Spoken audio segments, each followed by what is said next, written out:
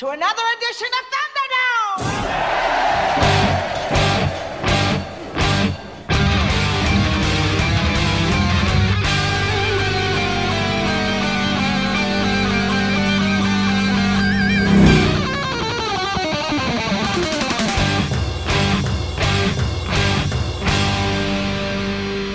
Welcome to the Mad Max Minute. Don't you know things can change? Things will go your way if you hold on for one more day. Can you hold on for one more day? Things will go your way. Hold on for one more day. In Mad Max Beyond Thunderdome, 1 minute at a time. I'm Rick. And I'm Julia. And today we are talking about minute 91, which begins with Ironbar trying to wrestle Master away from the Waiting Ones, and it ends with Max finding Pigkiller in a rather sticky situation. Joining us this week are our friends and impromptu Wilson Phillips cover band, Karen and Liz. Hello. Hey! Good to have you back. We had you both on, including Caitlin. Caitlin went off to a concert or something like that, so she's not with us here. So she's dead to us. She's dead to us. It's fine. We can have fun without her. It's fine. Okay. But we had you on for Road Warrior, so we brought you back for Thunderdome. Yay! Yes! For just arguably one of the most athletic minutes of the movie to start this week. This is true. That's a nice way to put it. Yeah. It starts off with a nice pulling match, and then we go from pulling people to pulling up, I guess. Something Yes. I'm not really very good at, but, that's beside the point. Nope, my abs hurt just looking at it.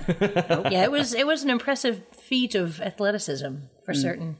But before we start worrying about all of that stuff, we start with Ironbar clinging to, I'd say, the side of the steam train, but he's more just clinging on to Master. And Master is being clung onto by the Waiting Ones, and it's just this really awkward human tug of war. It really puts a picture to the problem of this last portion of the movie where Master just becomes an object that people are fighting over. He's been grabbed back and forth. He's in the middle of a tug of war. And it's a huge disservice to Master as a character. Not that I'm defending him. He is not a good person, but he still doesn't deserve to be treated like an object. To be turned into a literal MacGuffin. Yeah.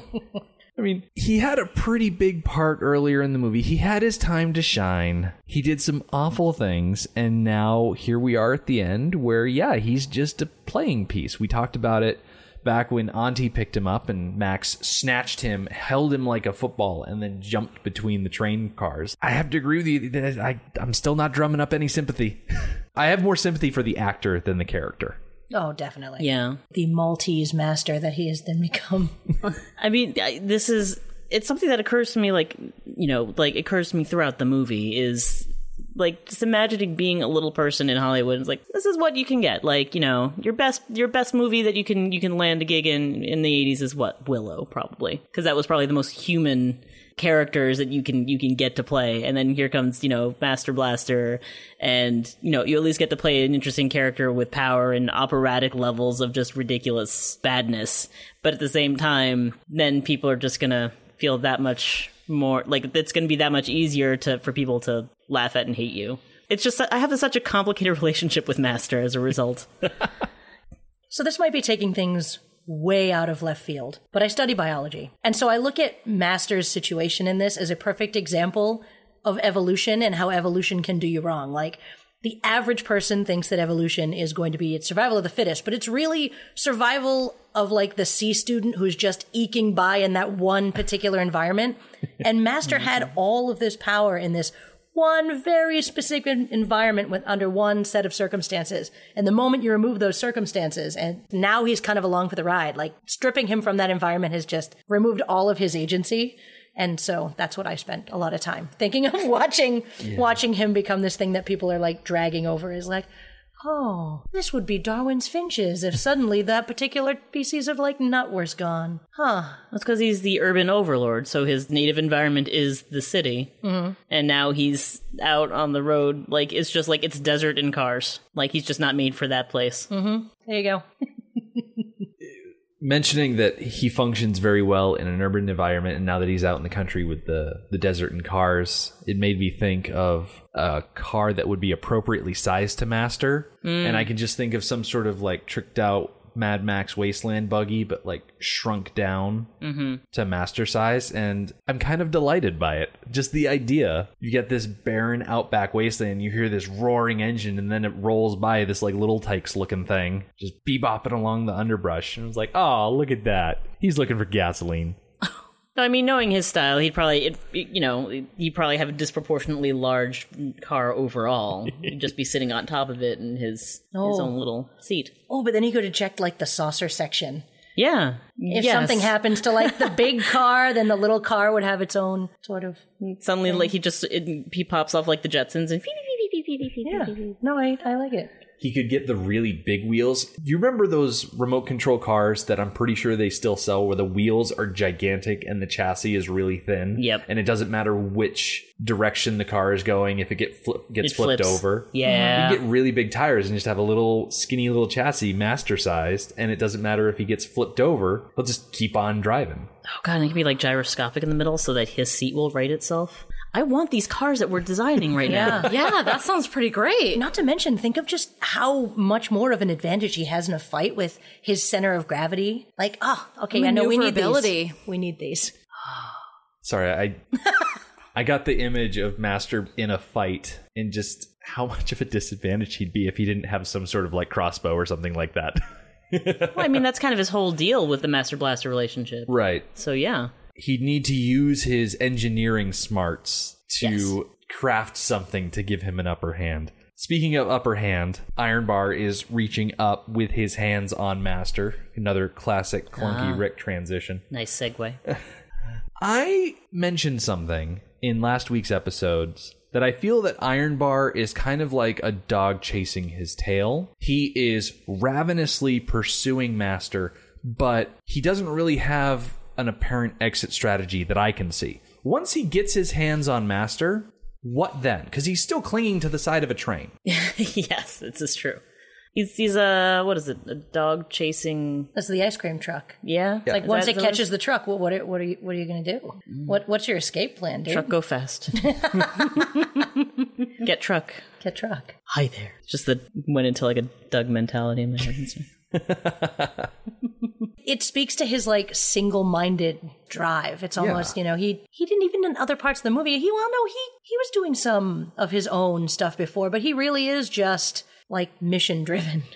I feel like earlier instances in this movie of Iron Bar doing things, he always seemed to be operating from a position of some forethought. Like, for instance, during the ambush scene when Max first met Auntie, Iron Bar had all of his guards around him. He was super ready to sneak up on Max. The only reason that Max got the drop on him is because he's Max and he's uncannily lucky. Iron Bar operated on his own to kill Blaster. He was running Underworld using torture techniques to get the job done. He seemed to have a good head on his shoulders and then another head mounted on a bar behind those shoulders.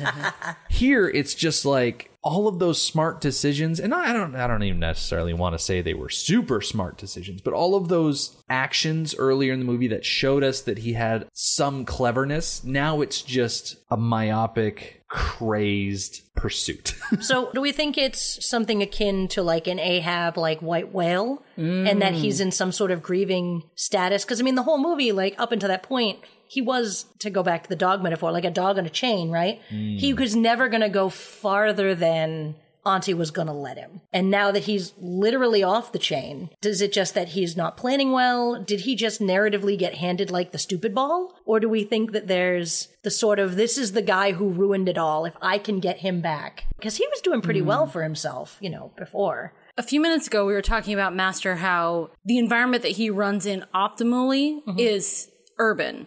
I think the same is true for Iron Bar. He runs best when he is in that environment, closely controlled by Auntie. He has his guards around him. He has a defined area of power and defined responsibilities. And just like Master, now they're out in the wild where he has no supervision. He has this mission that's incredibly vague. So now he's running on his own wits, out of his element. I think it might also be the fact that Master is, you could say, Iron Bar's meal ticket, because Master has the engineering skill and the smarts to keep Underworld running. He will be integral to the rebuilding of Bartertown if they can get this thing back. So Ironbar understands that in order for him to stay in the cushy position that he was given following Blaster's death of Lord of Underworld or whatever, he needs to get back his tech guy. So I think he's crazed because he's off his leash. I think he's crazed because he's like, oh no, this is the guy that lets me have the nice apartment. If I let him go, I lose my cushy status. I mean, he's going to lose a lot more by the end of the movie, but that's beside the point. But that's why I think he's just completely wide-eyed crazy man in this instance. Yeah, especially since if we consider the environment now, I only know so much about Australia because it always holds this position of awe and fear in my mind of either being on fire or trying to kill you, depending on where you are in the country. So one thing I'm aware of the Outback is that newcomers are laughed at for kind of underestimating how dangerous it can be for you to get out there because there are long stretches of just dry, barren country that's just not kind. So, thinking about it in that perspective, if he lets Master go, if Master slips through his fingers, that's it. It's very likely that he's not going to get him back ever. So at that point, even if it's not the smartest thing to do, even if there's no exit strategy immediately in sight, if he stops to think it through, there's nothing. It's just I can stop and think and try and come up with a plan, or I can just try and get him right now and then figure it out from there, because then at least I'll have him, which is the most important thing. It's one of those 3-step plans where it's step 1, chase Master, step 2, ? Step 3, profit. Yes. I think it's quite possible there are no smart decisions to be made. He is between a rock and a hard place. He's between a steam engine and a desert, and there is no way out of this that's going to be successful for him. Yeah. So he might as well just go for it. Because he's going to be dead anyway. Yeah, I was going to say, this is definitely one of those with your shield or on it sorts of scenarios, right? Yeah. Yep. Try to imagine him running back to Bartertown without Master and just being like, oh, about that. That's not going to go well for you. You could also consider it symbolically. The wasteland brings out the beast in all of us. Oh. As it were. I like it. That's all I got. I think one of the big things that contributes commonly to Ironbar's different failures that we've seen so far in this movie is that he gets so hyper-focused on one thing that he sort of gets blinders. And so when people swing in from the side with sometimes a literal swing and a literal boot to the head, as Max does, it catches Ironbar completely off balance. And as we see in this minute, Max's boot connects with Ironbar's face and his grip falls to another pipe, and that pipe happens to be on a hinge, and suddenly we're at the Wasteland Olympics. Yeah, no, this is not okay. That particular motion just brought back all of 7th, 8th, and high schools, the presidential fitness tests.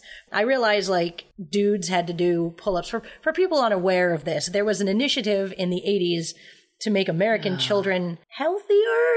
Yeah. By making them shame themselves in front of their classmates. There was a lot of peer pressure going on. But boys had to do pull-ups, and girls had to do what was called the flex arm hang. So the moment That's right. The moment I see Ironbar, and I'm like, nope, there we are. It's gym class. I'm in the 7th grade. I'm wearing a training bra. Everything is terrible. I do not like any of this.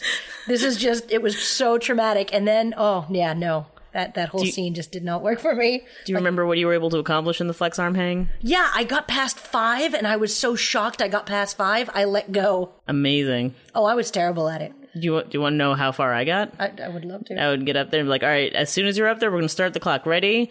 Go. And I'd go up, and then I'd go right down. And they'd be like, well, all right, go do sit-ups. Got it. Now, just to clarify, when you say you got 5, I'm assuming that you hung on the bar, flexed your arms, and then hung there for 5 seconds. You 5 hold seconds, yourself above the bar. Okay. Yeah. They would even go so far as to, you would climb up, because it was one of those pull-up cages where it was a ladder that was pinned to the wall, and then they would curve up like a candy cane.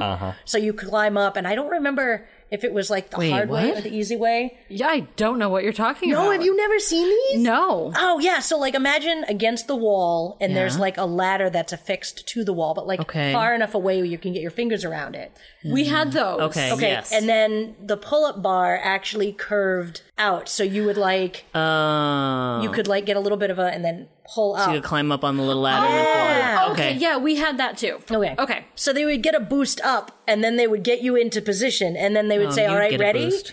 And I'd be like, 1, 2, 3, 4. Holy crap, I made it to 5. And then like my hands, like it was almost like I was trying to show them 5 You were counting with on your both of my fingers. hands. And then I let go and I was like, yep. Karen is never going to the Olympics. I didn't even get a boost up because I was the tallest girl. So just get yourself up there. Okay. Yeah. I don't remember doing that. So you've blocked it out. I think so. I remember touching my toes, which I couldn't do. Oh my god, no. I hit my growth spurts in those years. 7 inches in 2 years. Yeah. Yeah, I could not reach my toes. I still can't reach my toes. Oh, no. I can't. I've gotten better. And then we had to run a mile. Oh, yeah. Yeah, I walked a mile. I had no problem walking a mile. We would have been walking buddies. Yeah. Whereas Iron Bar very clearly has a workout regime that he sticks to way more than I did in the mid-'80s. I was going to say, we haven't heard about how Rick did in the presidential fitness test. Oh, yeah. How did you do in the presidential? Oh, by the time I was in elementary school, I think they had gone away from that. What? They had given up on the youth Yeah, they, by the 90s. you know, we had the rope climb and the mile run and cargo nets. I could never do the rope climb because I guess my grip strength wasn't strong enough, and I had skinny arms and a hefty torso, which I still do. Cargo net I could do because I could we climb didn't it like have a cargo ladder. net. Oh, I didn't have to do the cargo net, thank God. We didn't have to do the rope either. I think we did ropes, we did rope stuff. No, I think we did rope challenges maybe in in elementary school for me. There was the thing that always kind of got me about all of these tests is they never gave you any way, like, I'm going to go on a tiny bit of a rant. You ready. expect like kids to be able to do a thing that you have not given them ample opportunity to train for. Here, we have Right. never run a mile at all, run a mile. Yeah. Whereas like I've done couch to 5K several times. I've run 5Ks. I'm like, oh, wait, endurance training. No. You don't want the chubby, geeky kids to have endurance, I guess, because it means would be harder to pick on. I don't know. There's a conspiracy. But What always bothered me is the fact that they have these ropes and these cargo nets strung up from the ceiling of the gymnasium, which is a good 25, 30 feet high. And for safety, they give you, if your school has money, 2, maybe 3-inch wide mats. Oh, yeah. Thick, not wide. Like they, it's like very high-hiving wide into mats. a paper cup. Yeah. No. but you're very gonna fall. thin. And Yeah. the floor wasn't always concrete, but it was usually tile or wood. Yeah, and under Over that tile. concrete. Yeah. Over concrete. Yeah. Although we had a rubber gym in my high school. What? Oh yeah, it was great. The only thing we ever really used it for was like we would bounce quarters off the floor. Amazing. Did you rent time from the sanitarium or something like that? I will neither confirm nor deny the location of my high school. Say, rooms made of rubber. It just makes me think of a loony bin. Yeah, well, you've been to my high school then. That's amazing. Gym class. I'm trying to think. There's a Calvin and Hobbes sketch where Calvin refers to it's like state-sponsored studies in contemporary terrorism, I believe, is what he calls gym class. Oh, that had a different meaning back when it was You really first kind drawn. of did, right? The pre-9/11 world. The innocent times of just self-loathing at the pull-up bar. Well, at least when we were in gym class, the pull-up bar was just a piece of wood or metal or something like that. Here, the implication is that the bar that Iron Bar is holding on to is extremely hot because there is white smoke streaming out of a little opening here. Fun fact about this movie that I learned about the behind the scenes here is they didn't want to burn Iron Bar Basie's hands with hot steam. How kind of them. So they thought, well, okay, we don't want to burn him. Let's just use the smoke from dry ice or liquid nitrogen or something like that. So that smoke is not super hot. It's super cold. What? So when he pulls his hand away and shakes it and goes back to grab on, it's because the smoke is extremely cold. Okay, we have just gone from this being traumatic to me for junior high gym reasons to traumatic for me for... Oh my gosh. Have you ever had liquid nitrogen applied to your hands? Nope. It's excruciating. I've What do they endeavored do my in the entire bio life not to classes? do that. Oh my God. God, yeah, no. Oh my goodness. Someone just give Iron Bar a gold medal. Just already. How did he fare in that filming? Oh, he survived. I mean, I would. Well, yes, but It wasn't comfortable, but they got the shots, and that's the important That's the thing. important bit. That's the art of it. that's the aspect of film acting that I'm going to stick to local theater productions. Oh, please! Thank you Like very theater much. doesn't put your life at risk occasionally. Okay, I only had to do a body dive once after like a kidney infection. It was fine. My high school drama teacher got stabbed with a lance on stage once. And he was supposed to do that thing where you grab the end of the prop weapon and you pull it to the side and send it around yourself. Yes. Well, the actor he was playing against, I guess, was moving too quickly or he was moving too slowly. And so he grabbed the end of the prop, went to move it to the side, but he didn't move it far enough. And it actually went into his side. And so he's standing there on stage with a lance in his gut. I mean, granted, it was off to the side, so it wasn't like it was hitting anything super important, but it was still in flesh, and he's bleeding on stage, and he's supposed to give a death monologue. So did he? To hear him tell it, he did not successfully deliver the entire monologue, and his director was very upset with him until the director learned just how bad he was hurt. Was this during an actual performance? Yeah, like an actual Not audience practice. in the room performance. Wow. I mean, that's also kind of badass, though, Which is why... but also terrifying, It's which a is shame why a lot he of didn't do time- the monologue. right? Yeah. That would have Because been. that would have, I mean, like any actor would be like, and I still delivered that monologue and it looked super authentic that I was dying on stage. Yeah. Whereas I would be like, and suddenly my monologue became 15 lines of nothing but profanity. Yeah. The whole your hands filling up with blood thing tends to There's just that, make yeah. all of those words dissipate. Yeah, because you get hit in the gut and you just bleed like a stuck pig. It was rough. And speaking of rough, it's equally rough for Iron Bar Nice. to be holding on to this pipe that has swung out. And luckily for him, I say luckily for him, That's optimistic. that's optimistic. One of the Bartertown Wastelanders that has pursued this vehicle out is on a motorcycle with a sidecar. And so this guy thinks, oh, this is great. I'll just catch Iron Bar. He can drop off the pipe and we'll drive away. And so this Wastelander is struggling to catch up because in Australia, they put the sidecars of motorcycles on the left side because that's how roads are. Of course. If he was driving a motorcycle with an American style sidecar, it would have been on the right side and he would have been able to get really close to the train without having the sidecar kick him off. Because what the sidecar is doing is it's going up the embankment, it's making the whole motorcycle tip, and because the motorcycle is tipping, the motorcycle wants to veer off to the right. So this guy is constantly trying to correct his direction. He's constantly being kicked up and out of the way. That's why he's having so much trouble handling all of this. I hadn't considered the physics. Do you think a professional motorcycle rider would have been able to do this in a more skilled way? There's a trick that you can do when you have a sidecar, and it involves tilting the body of the motorcycle to the side so that the sidecar is completely off the ground. And what you're basically doing there is holding the bike off to one side while you're standing up on it and shifting your weight in such a way that everything's balanced in a very precarious way.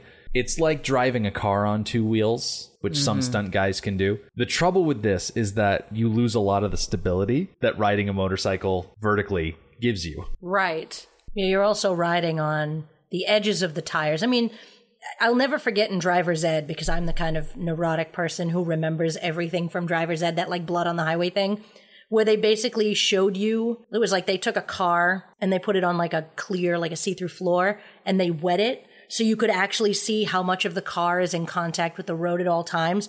And it's only like a 6-inch square amount. Not a lot. It's not a lot. And you think of like a car, you think it's so solid, but you realize only that much of the tires are touching the road at any one time. So now put that on terms of like a motorcycle. And so now you've got, all right, well, the tires themselves have the tread in the center, so you've got some good traction. But now you're on the sides of those tires, precariously balanced. Nope. If there's one advantage that a motorcycle has, it's the fact that its tires are usually rounded on the bottom, so that while you don't necessarily get that big fat footprint that you get with a car tire, where it's rounded as you go from side to side. You keep the same amount of rubber on the road. Yeah. It's there just isn't like a tipping point. Yeah. The main thing you got to worry about is like gravel and grass clippings and road salt and sand and dead animals and, all those things that can take your tire and just kind of let it right out of the way. It's a good thing none of those things are found in the middle of the Australian wasteland. I know, right? I think road salt might be the only thing you don't find in the outback. That's arguably true. Probably. So Iron Bar has caught on to the fact that this guy is coming up behind him to try and catch him, and he's shouting to him, "Come on now, let's go!" And it's not in the subtitles, but I was able to catch, as I was watching this back and forth, the guy on the motorcycle shouts out, "I'm sorry," Oh, no. as he is forced to swerve out of the way. Aww. So he's very apologetic. He's a nice guy, I assume. He just happens to be on the wrong side of history. They have some sort of emotional connection, at least. Yeah, he's considerate. If he's not a nice person, he's at least a considerate, not nice person. Yeah. He's able to course correct, though, and get back to the train, and we hear another bit of additional dialogue that's not attributed, and he shouts, "This time, now," and he's positioned right underneath Iron Bar. Unfortunately, that's the exact moment before we get a close-up of the motorcycle rider, and his eyes don't bug, but you get the sense that like he's tensing, and he sees something. He sees something right ahead. And the motorcycle hits the concrete edge of a bridge. The rider flies over the handlebars and down into this gully, and suddenly Iron Bar is hanging out in even more open air than he was hanging before. So last night, I hung out with a couple of folks, and I watched The Fall, the movie directed by Tarsem Singh, if you guys are familiar. Same guy who did The Cell. Oh, gosh. So it's a beautiful movie. It took multiple years and like dozens of locations because they just travel around the world to the most striking places to go film this. And it's a movie that introduced me to Lee Pace as well, but that's another story entirely. If I can ask a quick question, is Yes. this the one where it's the soldier telling the story to the little girl? Not a soldier. More fitting to this topic, he's a stuntman in like silent film. Okay. Oh, That's okay, what it now was. I know what movie we're And he talking about. fell doing a stunt off a bridge. And he's in a hospital telling the story to the most little girl. adorable little Russian girl you will ever listen to. Absolutely just so adorable. So like watching this again, I'm like, it's like I'm watching The Fall all over again because like, at some points they feature clips from silent movies where like, did ridiculous stunts then. Like, stunt performers today do ridiculous stunts. Still dangerous. They still get injured and occasionally killed. It is terrifying. But at least now there are standards and practices that are at least put in some safeguards for them. Back then, you watch some of these things like, no, that person was actually in front of a train. That person was actually dangling. Like, this kind of thing, I'm like, this is going to end in, like, a little old-timey hospital, and then someone's going to tell a whimsical story, and the costumes are going to be by Eiko Ishioka. That's what's going to happen right now, right? It's going to end happily. Right? Oh, no. Oh, this is terrifying. All I keep thinking is that poor Iron Bar is on the literal worst episode of Fear Factor that they ever did. Anyone ever watch that TV show? It was I don't hate myself that much. It was a stupid human trick television show where they would get people to do stuntman things. And you're like, these things are perfectly safe. And I'm like, yeah, sure there are. But they had one where it was, you had to jump from, I think it was like one car of a moving train to another car of a moving train. What? And all I could think of was that as I'm, kind of watching it. Just imagine like my internal sort of monologue is like, you see like the movie, but then over and the thing is like, there's junior high and there's like liquid nitrogen on your hands. And then over here is the episode of Fear Factor that Iron Bar does not want to be on, but here we are. And then his ride. I sat there secretly hoping there was going to be a Wilhelm scream. Yes, I was waiting for it. Just for a little bit of levity. I was like, I realized this is 1 minute of film, but this is like the most tense minute of film. Oh, it was, no Wilhelm though. No Wilhelm, but we do get this excellent expression from Iron Bar, who is sort of swung around to look behind him, and he always has this expression on his face to be like, well, great, what now? There goes my ride. Sat here and waited for that Uber to show up, and then he just took off without me. You had one job. 0 stars. And he turns around, and his bad situation has gotten worse because as the train is rocketing along, suddenly there are hand railings and platforms attached to the side of the bridge, and he must avoid them. It's like a video game. Oh, God, yeah. Speaking of the bridge, real quick, did the bridge seem remarkably modern and well kept? to anybody else. I hadn't even thought about it. It's in perfect condition. That's some solid infrastructure because Yeah. If it's been like 20 years since the collapse of No one's been society, maintaining it. maybe it's just because it's out in the middle of the dry desert, there's no one to harass it. there's And no rain to erode it. Yeah. It does look like it's concrete. So if there's Okay, no yeah. rain, I think water is the biggest enemy of concrete. Yes, I would say so because it makes And the cracks bigger salt. and makes it crumble. Salt, yes. there's Humidity. no winter. So none of that. Okay. But you're right, it makes is a sense. very clean bridge. I just wanted to know what it went over. Like, there's a bridge, but why is there a bridge? because It's just like it's a big drop. gully. Yeah. Another crack in the earth. I mean, you don't want to have to climb down and climb up. You need to. That's what around. bridges are for. You put a bridge there. Yeah. I don't could you explain bridges to me a little? Well, see, a bridge is a construction that goes over a thing. I know, I just thought it was interesting because it's like, it seemed to me like the whole area was like completely flat to begin with and there wasn't any sort of geography. And I was like, is that like an irrigation ditch? Is there a dry riverbed there? What's going on with this bridge? It was probably a dry riverbed. Okay. I mean, granted, any sort of change in elevation would cause... It's a train, you need it to. Exactly. In train must go. Train must go. Yes. You're going along, building up those little embankments, putting the train tracks on, you get a particularly big ditch ahead of you, and you're like, oh, well, I guess we're building a bridge because we don't want to have to worry about the logistics of allowing a train to turn, and there's no way for a train to do switchbacks. That's not how trains work. Not quite so tightly, no. But maybe if prior to the gully they had just made a little bit of an embankment, they could have had like a sweet like Dukes of Hazzard train jump to go over, a nice pause in between. No, I think just my brain was like, this is all too stressful. Let's focus on something else. Why is the bridge there? I am interested in how far down the bottom of the gully is.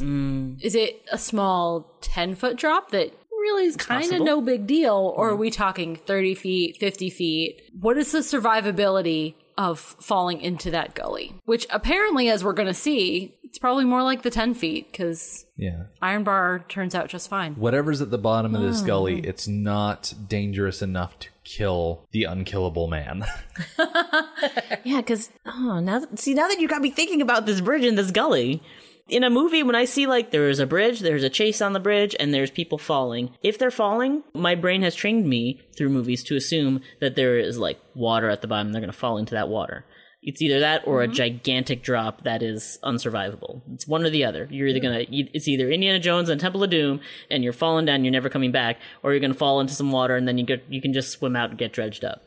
Julia, back in Road Warrior, do you remember if we saw any bridges? Because I don't think we did. Oh, and Road Warrior. I was thinking to myself, what was the last time we saw a bridge? And obviously there's a bridge at the end of the first movie where Max blows past all the acolytes, turns around, and then chickens them, and they go off either side of the bridge into water specifically. And I don't think there is a single bridge that we see in the Road Warrior because where they were filming it, it was just all flat roads and things like that. So you could very well look at this situation and be like, oh, well, the last time we saw a bridge, there was water at the bottom of it, so why not here? But is there water here? Because resources are scarce. Yeah, I kind of like the idea that maybe there was water, but as people migrated as far away from places where like bombs would have been dropped to more desolate sort of, regions, that you would have fewer bridges. Yeah. Not just because nobody lives there or haven't lived there. As you can tell, my understanding of Australian geography.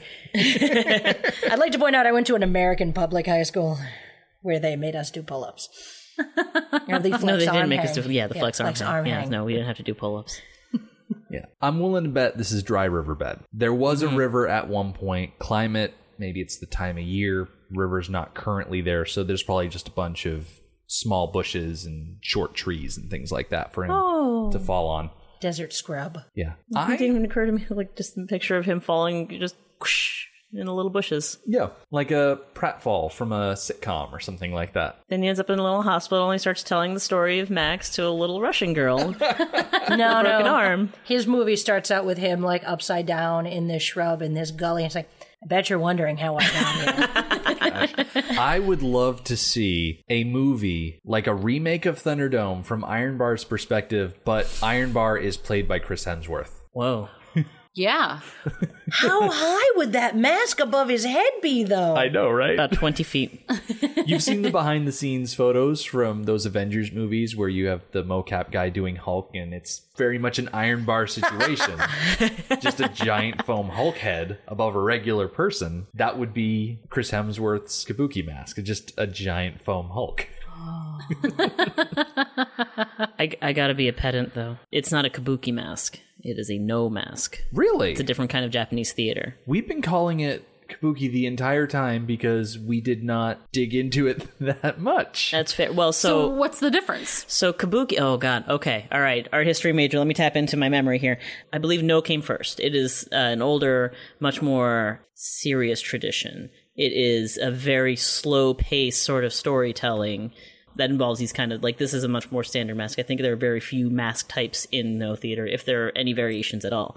And the joke that I've heard from people who are either Japanese or in with Japanese culture, like, people go to No plays to fall asleep because they are just very long, very slow paced, very traditional. Kabuki nowadays is also very traditional, but at the time was much more groundbreaking. It was much more of a people pleaser because there was a lot more noise, a lot more expression, a lot of funny faces, and the masks are like varied and have, you know, they're like different demon masks and stuff like that that are all very like, you know, you'd recognize them if you saw them. Like, they're very contorted and they're super expressive. And then, like, there's a lot more action going on. There's a lot more so that people don't get bored. And people, you know, it's a bit of a noisier experience compared to No, which is just very slow, occasional hitting of chimes. People are sort of crawling across the stage. So is like the difference between like what we would say is big L literature versus genre? Yeah. The other comparison my brain keeps wanting to make is no less pretentious. It's like in Greek theater, Aeschylus versus Euripides, where Aeschylus was very stolid, kind of rigid in comparison to Euripides, which was like the Tarantino of Greek theater, and everything was bloody and everyone was screaming, screaming deaths. So I guess maybe Tarantino would be a better comparison instead of using Euripides. Great job, Liz. I do remember reading something about No theater at one point. It was It's a really cool to strange story about a No actress who ended up marrying a guy from Latin America. I don't know how that happened. I don't know how. I forget her maiden name. Her first name was Wei. And I guess when she tried to introduce No theater to Americas, it didn't work out because all the posters said No Way Jose. Crying out loud. He's so proud of himself. And I was in that. Should have known better. Should have known better. Nope. Hang him from a bar over the ravine. Yes, I agree. Do it. You get your choice of cold bar or hot bar. Very cold. Very hot. Moving off of just stuff that I make up and just try and sound as authoritative as I can, I actually took a look at this shot here of Iron Bar going across this bridge with all of these hand railings, and I was trying to figure out just how long this bridge is, because he's on it for a long time. So I looked on the map. How many seconds are we looking at? We are around second 34, between 34 and 41. So how long is he? Oh, geez.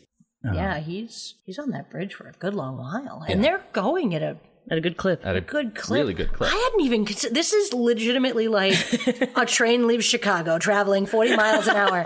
I hadn't even considered the...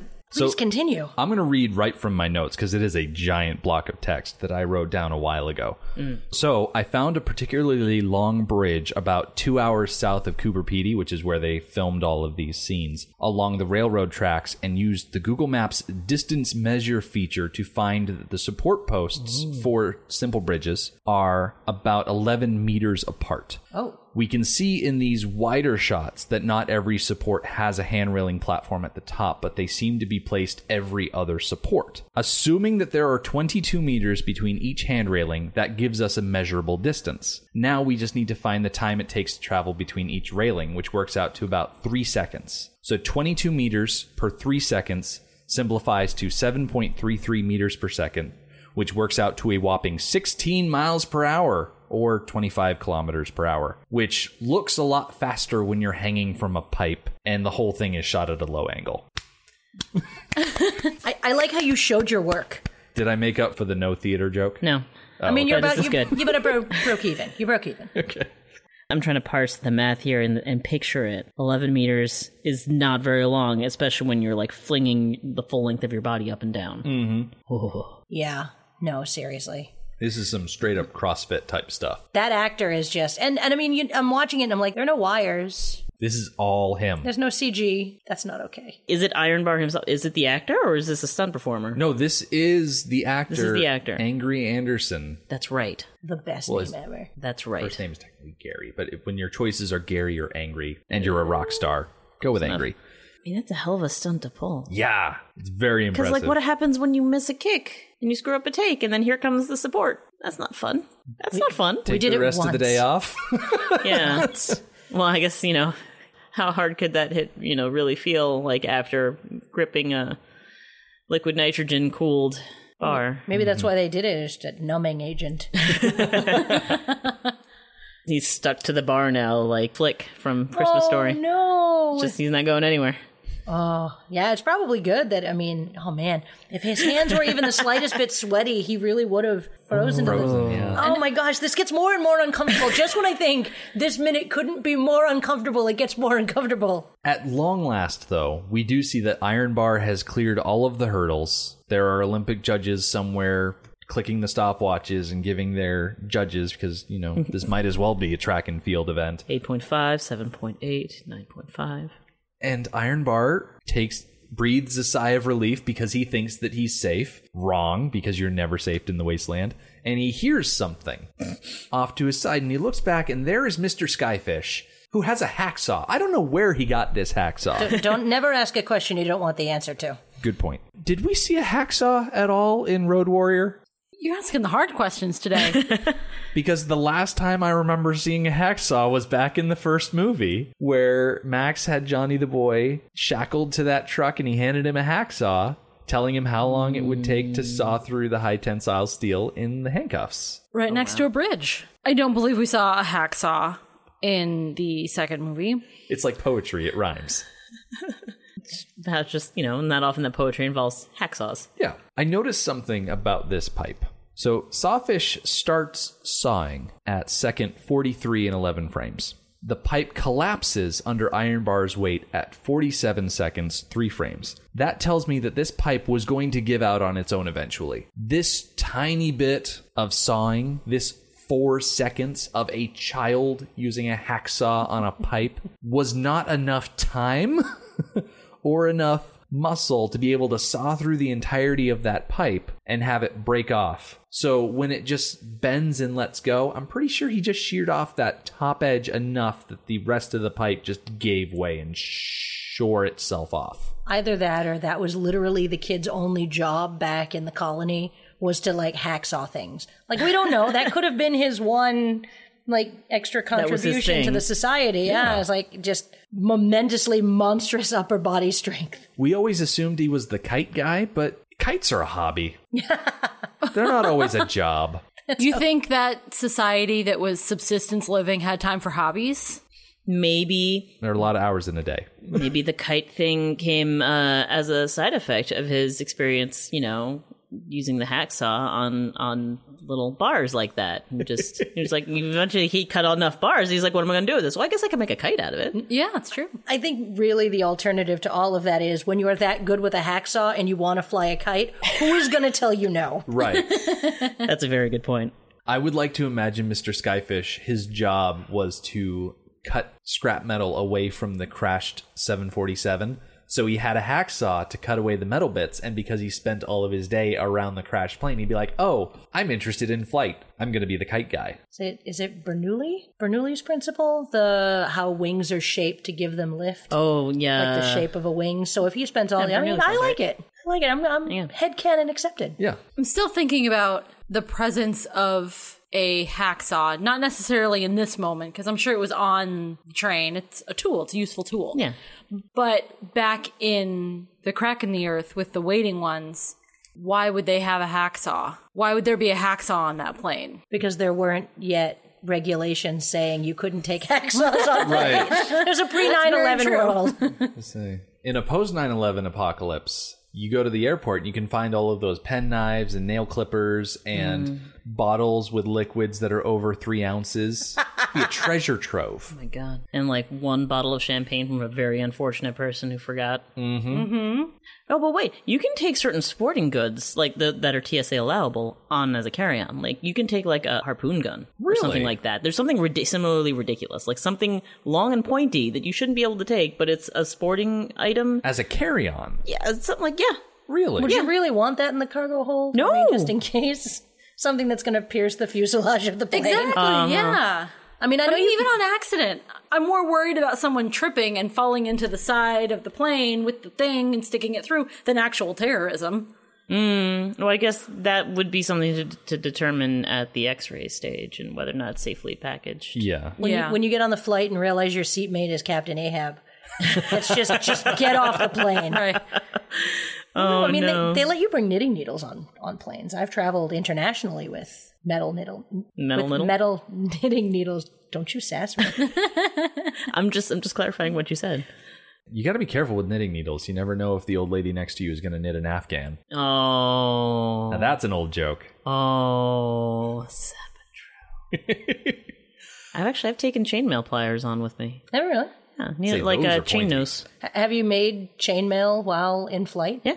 Have you really? Yeah. What did the person sitting next to you say to that? Nothing. They minded their own business. Yeah, because you were making chainmail.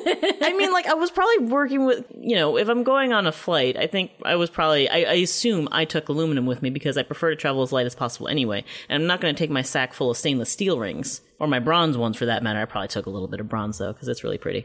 But I had like my aluminum with me, and I had my littler chain nose pliers, the pointy ones. And I brought down my trade table. I probably tried to put something on there to keep them from rolling off. And It's nice when people on a plane mind their own business, because the last thing you want is to pull out all your chainmail gear and have the guy next to you be like, I guess you're not planning on getting stabbed anytime soon. That's only effective against a slashing attack. And you'd be like, shut up, you know it all. Oh my god. No, and then you say, have you seen Captain Ahab? He's 3 rows up.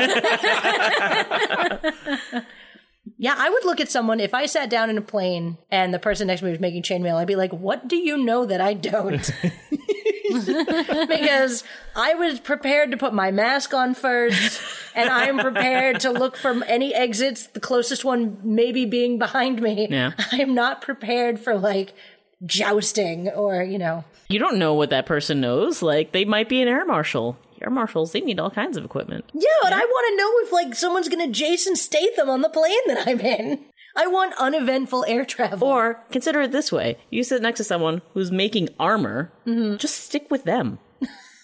No, because then I'm the one in the red shirt. Clearly, they're the important character. Like, I'm the comic relief. I die right about now. I'm gonna go. Well, just next time, pack your hacksaw. Speaking of dying, the Iron Bar drops from the pipe that he is holding on to, and thus he dies for a 5th time. Just to recap for everybody, number 1 was being thrown from the penthouse, number 2 was being bludgeoned by a feed chute, number 3 was being drowned in feces, number 4 was being exploded in the train chase, which makes falling from the train bridge his 5th death. Supposedly. We'll see. We'll see. Ostensibly. He's still alive. Come on, we all know it. I mean, just almost drowning in pig feces would be enough to. Like, I quit. You're like, you know just say what? we're done. What time is it? Is it 5 o'clock? I'm just going to go watch my soaps. I have my stories. The stories are just, a bunch of, like, poor sods from somewhere else in the city that have to stand behind, like, a hollowed out TV frame. Act out scenes for him. Yeah. He's got a glass of wine.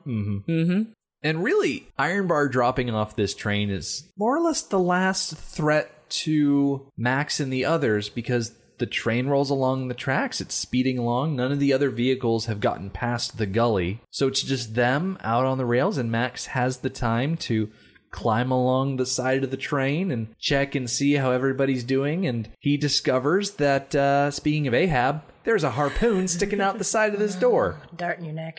TSA, he failed us again. Yeah, Pig Killer is looking very pale. And it's not because he's been working the last few years of his life in a subterranean pig farm. Oh. Yeah, that is no way to go through life, son. with a harpoon in your side going through. And it goes through the door and oh my gosh. Oh, yeah. Well, I mean, like, those car doors are not the armor that you think they are. No. So, yeah, it makes perfect sense. No.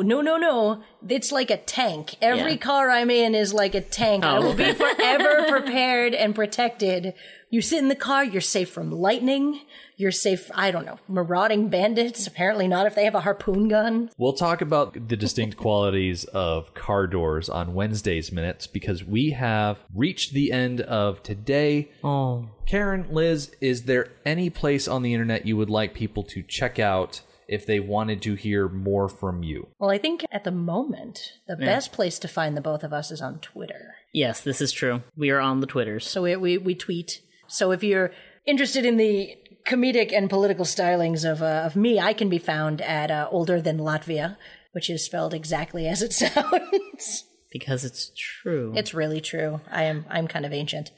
And I'm at Hollywood Fat Cat. And of course, for those people that are interested in going back in time, you've got old episodes of the Foxes in the Henhouse podcast. This is true. Correct. Where's that? That is a fair question. We are at soundcloud.com/Foxes in the Henhouse, right? I Yes. thought it was Henhouse Foxes. No, not the... This is Just why look for I was Foxes in the Hen. never- No, wait. Oh, this is difficult. Oh, I was no. never trusted with the We credits haven't at done the the end of an sign off episode. in a long I know. time. Listen, just find us. We're on Facebook. Like, it's on Facebook still at facebook.com/henhousefoxes. The Twitter account is still there, Yep. even if it's quiet. And that's at Henhouse Foxes? I believe so. Yeah. Yeah. What did I used to... Good. How did we used to do this? Good story. How did we do this? we all chose one thing, and It's then true. that's all any of us had to do. I think was I our was the one Facebook, thing. right? Yeah. That's it. So if you didn't already go back and check out those when you heard Caitlin, Karen, and Liz on season 2, now that you've heard Karen and Liz again, and you have the time, go do it. You're done listening to us for the day. You can listen to whatever you want. Go for it. Be free. As for us, we will be coming back on Wednesday. Max is going to do something about that nasty harpoon. Things will come to a grinding halt when Savannah sees an obstruction in the road, and we get to see just the most adorable holdup in the history of train robbery. I found it very serious. The Mad Max Minute podcast is a fan project by Rick and Julia Ingham. Mad Max franchise was created by George Miller and Byron Kennedy, is presented by Kennedy Miller Mitchell Productions, and distributed by Warner Brothers. Mad Max Minute is produced and edited by Rick Ingham. Our opening music is Verdi's Dies Irae by Daniel Batista of danielbatista.com, and our outro music is We Don't Need Another Hero by MilitiaVox of militiavox.com. Our home on the internet is madmaxminute.com. You can follow us on Twitter at madmaxminute, like us on Facebook by searching for Mad Max Minute, and join our Facebook listener group, Mad Max Minute Beyond Microphone. If you'd like to support the podcast, visit madmaxminute.com where you can check out our TeePublic storefront by clicking the store link, join our Patreon by clicking the support link, or make a one-time donation by clicking the donate link. Thank you for joining us for Minute 91 of Beyond Thunderdome. We'll see you next time.